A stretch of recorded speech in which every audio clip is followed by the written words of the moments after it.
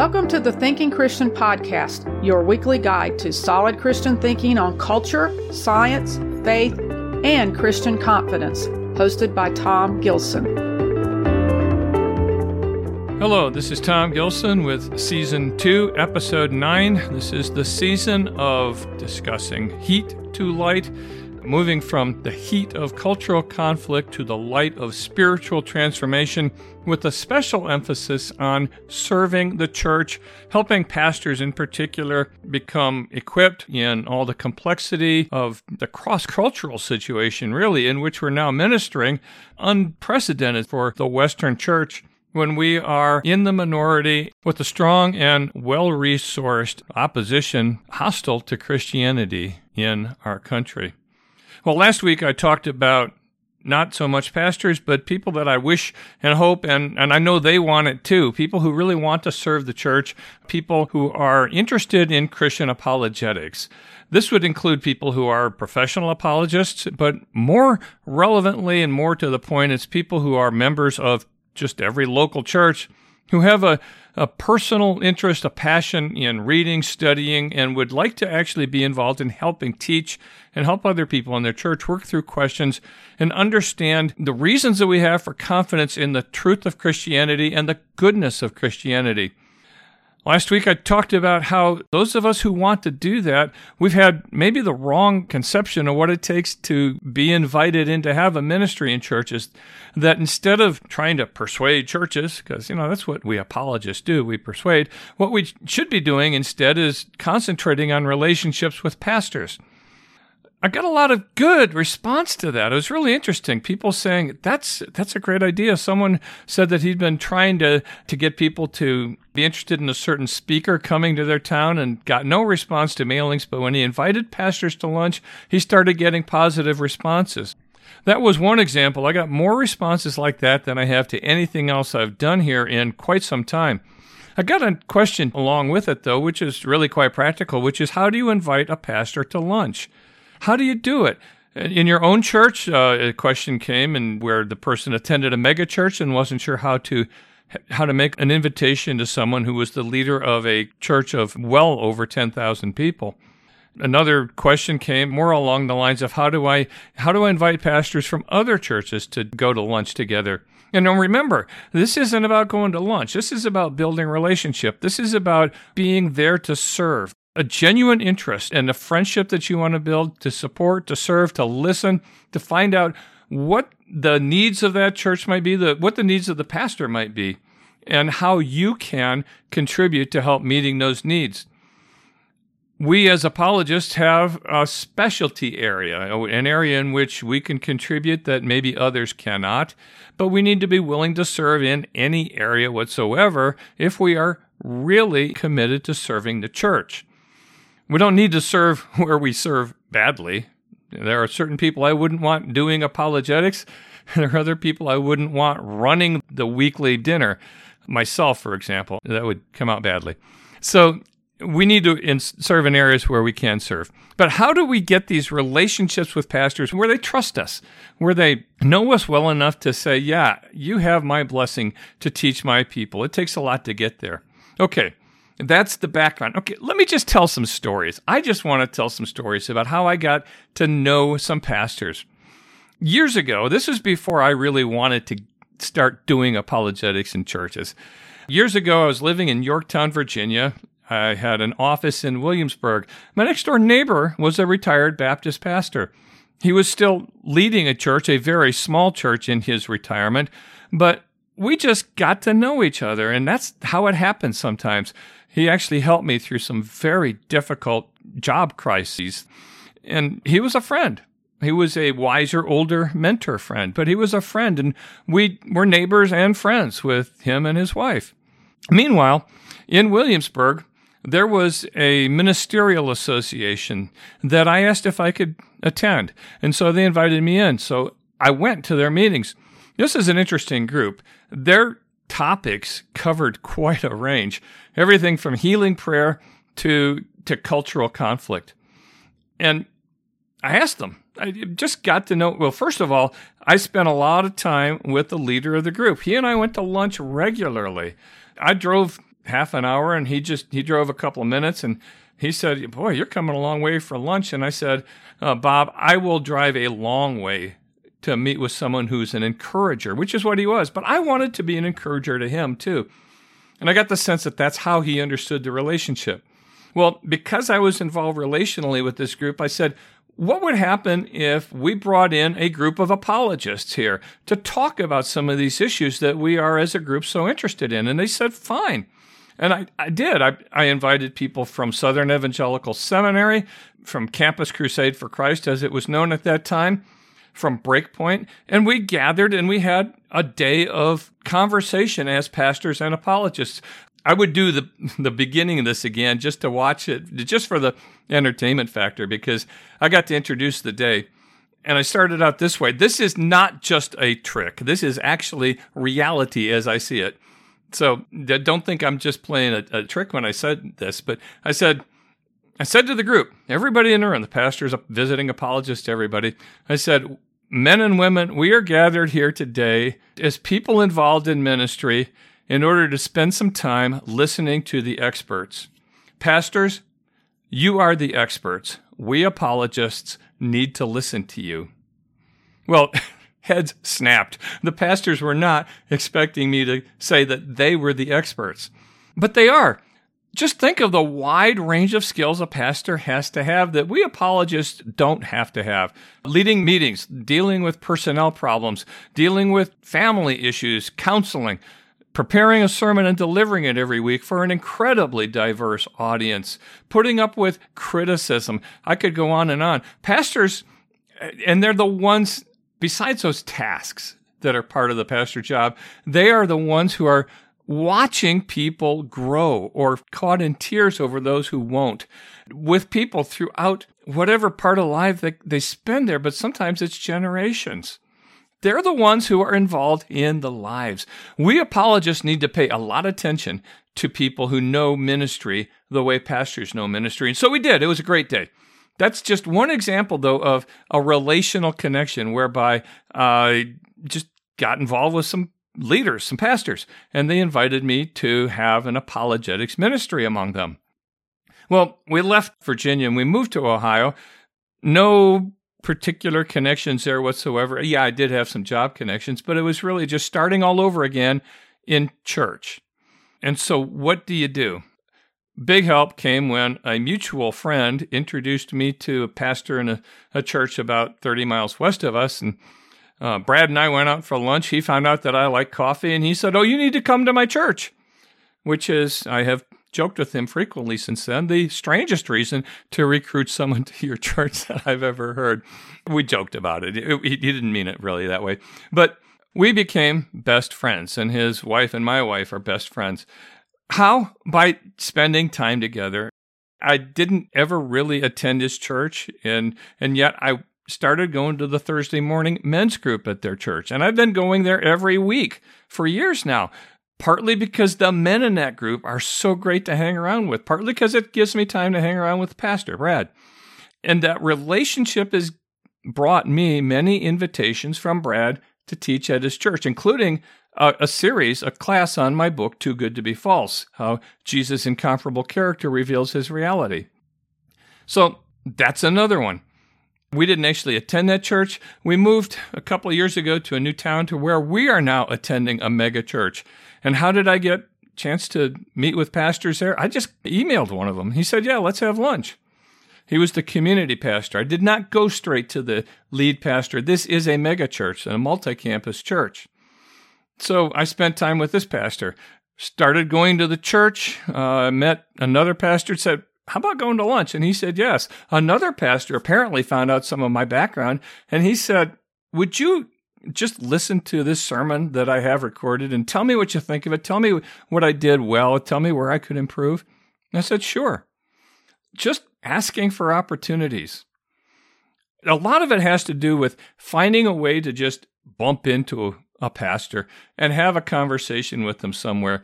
At this church that I attend, we had, before COVID, we had quarterly meetings that it was just hosted at our church. It could have been anywhere, and I would have gone to it anywhere. We had quarterly meetings of leaders from around the community. Some of them were business leaders, some of them nonprofits, some of them pastors. And when it was a pastor, I would say, hey, want to go to lunch? Simple as that. Once you're there, you can make the invitation. You need to make it clear in your own heart, start with, why you're doing it.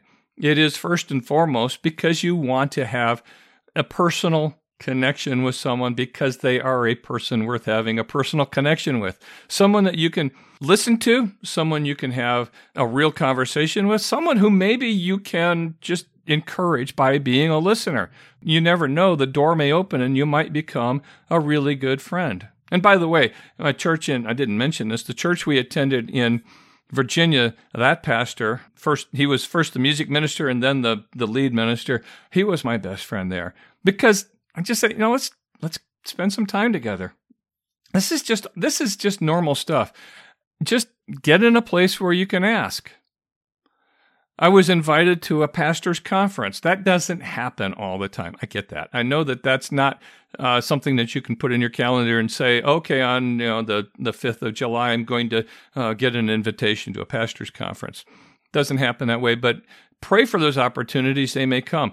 While I was there, I found out that one of the pastors lived just really right around the corner from me. And I said, let's do lunch. He was, as it turns out, a leader of pastors. He was the one who was the minister to the ministers of his denomination in our city.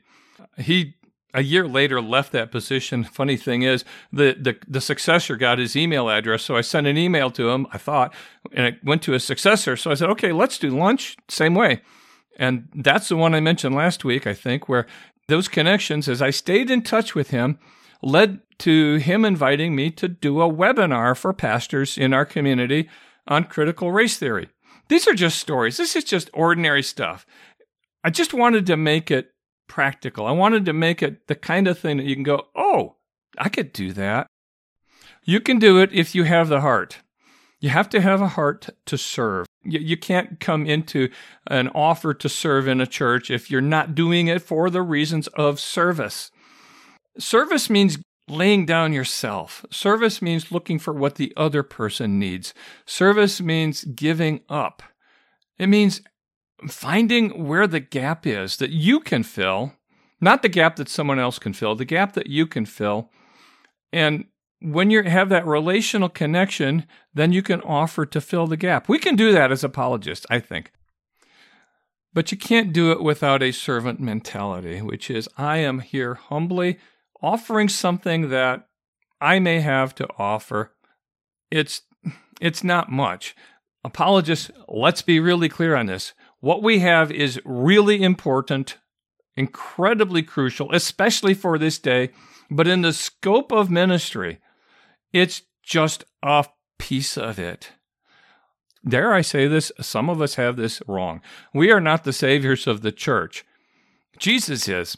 We are not the person who's going to turn the church around. If anyone is, it is the leader in that church, the leader designated by God, which is the pastor and his team. We have to be there with a heart of saying, how can I help?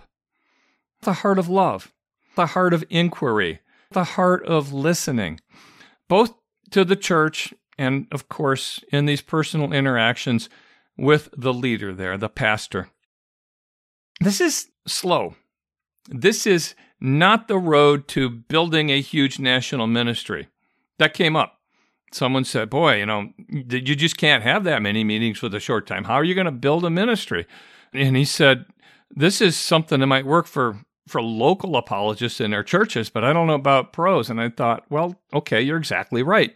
This is for local apologists in their churches. For this season, I am a local apologist, maybe in my community, the greater Dayton, Cincinnati area. But this is not how you build a national ministry. I'm an author. I would love to have you look at my book, Too Good to Be False. I'm telling you about it. I'd love to have you look at it. Too Good to Be False, How Jesus' Incomparable Character Reveals His Reality. I'd love to have you go to thinkingchristian.net, my blog, thinkingchristian.net, and click on the subscribe link there where you can actually get a free download. Chapter 2 of the book, Jesus' Astonishing Love, How Jesus' love is greater than you ever realized. I'd love to have you do that. I would love to sell books. This is not the way to sell jillions of books. This is this method, call it a method, this relational approach to churches is not the way you sell jillions of books or get lots and lots of money speaking. This is the way you have a local ministry. And we need apologists who will have local ministries. We need apologists who will show the church in which they minister and in which they attend that they are people of knowledge. That's the easy part for some of us. Character, you have to be able to display the character, which is only possible relationally. Knowledge and character, service heart, teaching ability, and a heart of love. We need local apologists who can do that. Why? Because, okay, I love pastors, but I don't expect them to do everything. Another pastor, he and I went to a meeting together at Chuck Colson's ministry, and it was a 3-hour drive. On the way back, we were talking about apologetics, and I said, Pastor, I really do not want to convey the impression. In fact, I dread conveying the impression that I'm smarter than you because I do apologetics. I mean, the apologists, we have this intellectual side. We can convey this just ugly impression that we're smarter, we're better. That was in the back of my mind. I said, Pastor, I do not want to convey that impression. And he said, well, you may be. And I said, what do you mean? He said, and I have tested this with pastors in larger meetings, and you would not believe how vigorously the heads nod in agreement. He said, I don't have time to study. This is where we can serve. We who have time to study. If we can find that relational connection whereby we demonstrate the character that I hope we have, the knowledge, the teaching ability, I would hope that we would be given the opportunity to step in to fill in what the pastor would do if he had time, but pastors just can't do everything. They're not supposed to. That's a violation of God's teaching on the gifts of the Holy Spirit. Anyway, pastors should not have this responsibility to do everything, and they shouldn't have the responsibility to know everything. Why should they? Even as an apologist, the things that I don't know just overwhelm me. We need to show that we have the character, the heart, the willingness to serve, the ability to teach. That is something we can only show relationally. And we can only show it if it's actually real, too. My dream, as I do this whole Heat to Light series, I'm actually intending it, planning it. We've got stuff going on behind the scenes at the stream.org, where I write in addition to the Thinking Christian blog. We've got things going on behind the scene that will unroll in, I think, around the 1st of July, maybe up to the middle of July, where we're going to really set forth some equipping resources, especially for pastors. Very practical, but very tied to what's going on in the world today. How do we answer the questions that are unique to this day and uniquely difficult? We want to provide help. But my dream isn't that every pastor would be perfectly equipped. My dream is that every church would be equipped. Not every person needs to be an apologist. Oh my goodness, that's violation again of what God told us His church would be like. We are all different members of the body. Likewise, not every pastor should be an apologist. Most pastors should not be, because it's too specialized, and the pastor's job is usually a very generalized job. Most pastors shouldn't be apologists. So, not every Christian, not every pastor, but I do believe every church should have someone in it. Maybe it's you, the local person who's interested in apologetics.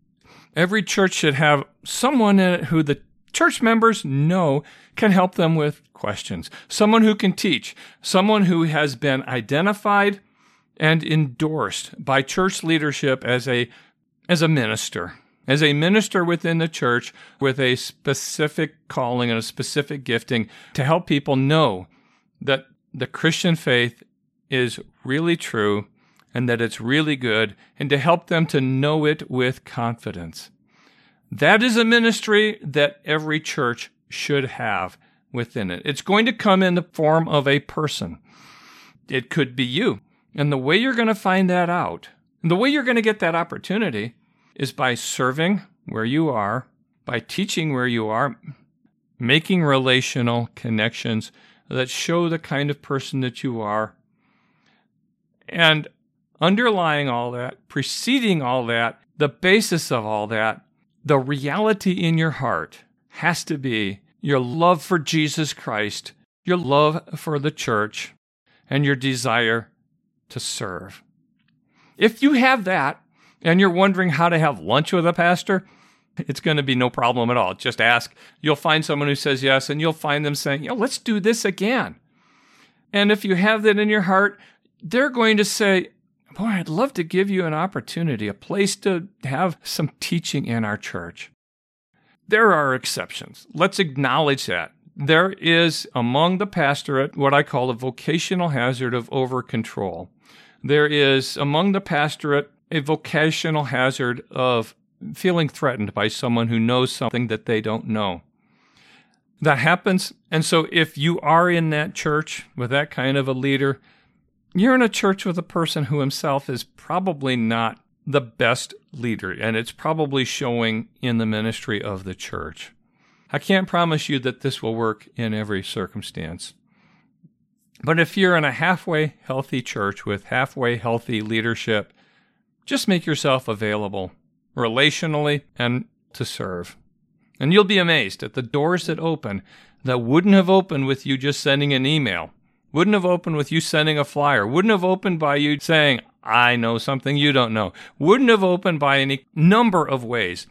If you connect relationally, and how often have I used that word? I don't apologize for it. That is the key word. If you connect with a heart to serve, which I hope I've said often as much, and if you connect with a heart of love for Christ and His church, you'll get the opportunity to minister. I'm sure of it. I'm talking to apologists here really on behalf of pastors. Next time I'll be returning to addressing pastors as friends, as people whom I respect, as people whom I love, and as people whom I hope I can help equip with some specific knowledge on specific things that they as generalists don't have that much time maybe to study, and which I as a specialist can hopefully help them. If you're not a pastor, if you're not an apologist listening to this, please pass this along. In fact, I would really encourage you to follow this podcast on your podcast app of choice. I'd really love to have you give it a 5-star rating. That helps me get the word out to pastors and to others that I hope to help equip. And I hope you'll be back next time. You can follow me at thinkingchristian.net. Just go there and click the subscribe button, and you'll get information on podcasts and blog posts when they come up. You'll get the free download of Chapter 2 of my book, Too Good to Be False, and we'll get to stay in touch that way too. You'll learn more about the Heat to Light ministry that I'm launching here now. I'm so grateful that you're here. I really appreciate it. I hope it helps make a difference for you in your ministry and for you in your church. So until next time, I'm Tom Gilson. Thank you for listening. The Thinking Christian podcast is copyright by Thomas Gilson. For more information, visit the Thinking Christian blog at thinkingchristian.net.